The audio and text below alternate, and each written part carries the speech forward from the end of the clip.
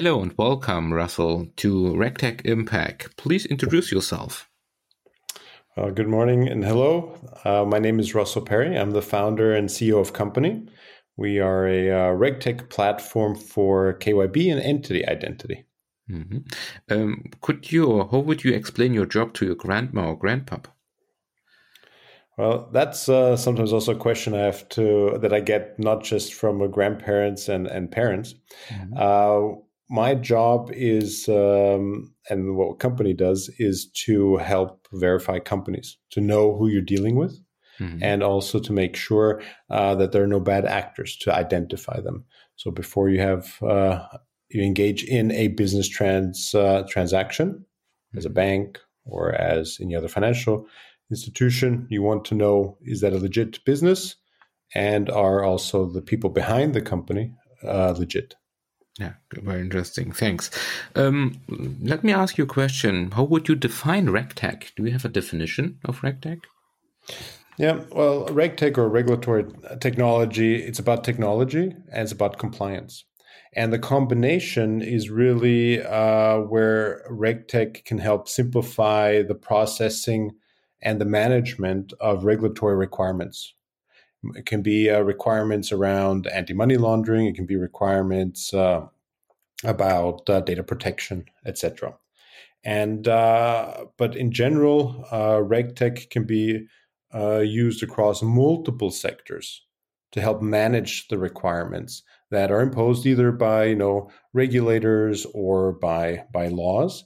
And this is where we are today. It's about managing the regulation. But if you look into the next steps, it goes way beyond just managing it. It's becoming more and more part of also the business model and the product of different providers.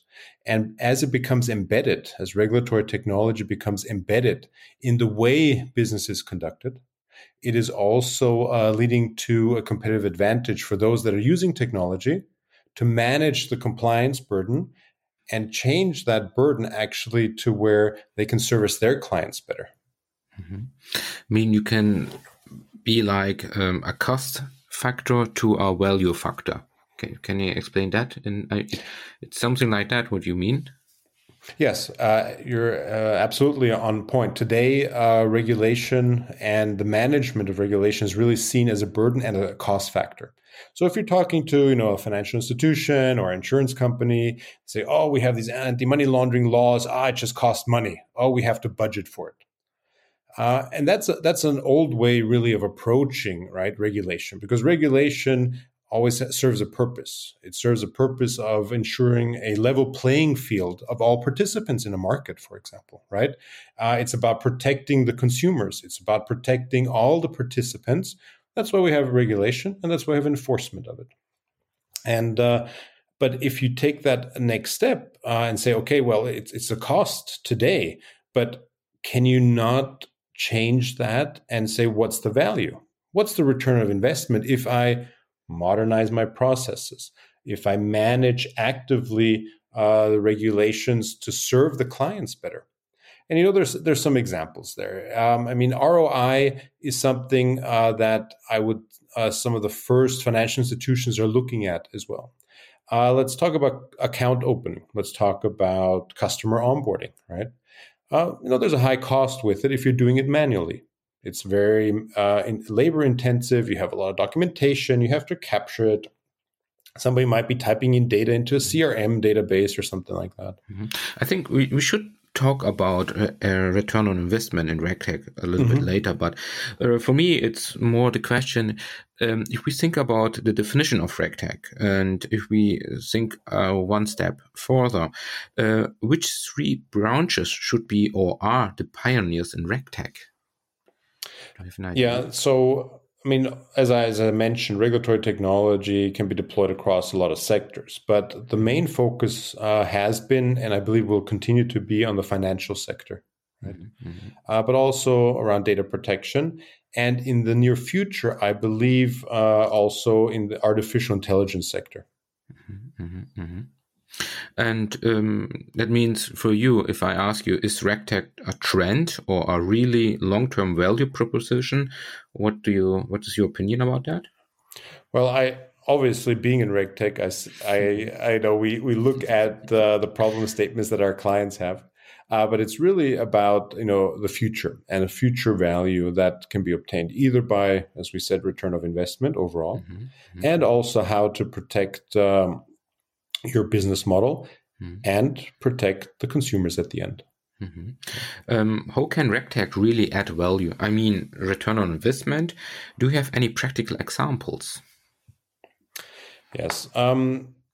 So general examples are: what is the cost of onboarding? What is the cost of opening up a new client's account? If you do it manually, you might have 500-600 euros in costs. If you deploy automation, if you deploy RegTech solutions, and there's a lot of really good ones out there today, you can save up to 90%, 90, by deploying technology. At the same time, your return on investment, when you look at, for example, merchant onboarding, right? Payment service providers, merchant networks. So typically, a merchant onboarding takes 6 to 7 weeks, right? Until the entity's been verified, until all the information has been uploaded, etc. You can cut this down to almost the same day, 1 day. 6 weeks, 1 day. And what does that mean? As a merchant network, I have reduced my time to first revenues of my merchant from 6 weeks to same day. And at the same time, if there's an e-commerce merchant, for example, says, well, okay, I need to now select a payment service provider, et cetera, et cetera. I want to set up an account. If it takes 6 or 7 weeks, but the other guys, it only takes, now, like today, who am I going to choose as a customer? I'm going to go with the brand that I trust, obviously. But if I can conduct my business today, I'm going to go with that provider. And then there's also, we see that the decision, if you're paying 1.9% or 1.6% or whatever on transaction costs, will be irrelevant. So you've gained a competitive advantage without actually having to compete just on price. And if you look at, recently, we heard about N26, we heard about their regulatory issues and so forth, and obviously that can be managed. But what surprised me is that the German regulator imposed restrictions on the number of new clients that can be signed up every month. Why is that? Because of lack of RegTech embedded as part of the business model. So the manual process is not sufficient. An automated end-to-end and maybe even audit trail solution would allow the lifting of the cap. But think about it, your business model is being impacted. So we're not talking about cost anymore. We're talking about top line. The revenues are reduced because of regulatory gaps. But if you also look at, for example, a Danske Bank, out in the market, we've seen a lot of reporting on it. Also here, the business model has been impacted. The brand has been impacted, right? The reputation is something that is, especially in the financial service, also is the basis of, your business model. If you don't trust, a brand where you conduct business, most likely not. Very interesting. I mean, you give a good example of RegTech and also the value of RegTech, also the impact of RegTech, and that is very interesting. Is there still another mega trends? I mean, do you have seen 3 mega trends in the RegTech environment? I mean, it's a little bit sector specific, of course, when we talk about RegTech, right? If we look at just the financial industry, RegTech has really been at the forefront of automation enablement, automating the processes, making sure that there's no backlog anymore in, for example, account opening or in periodic reviews, etc.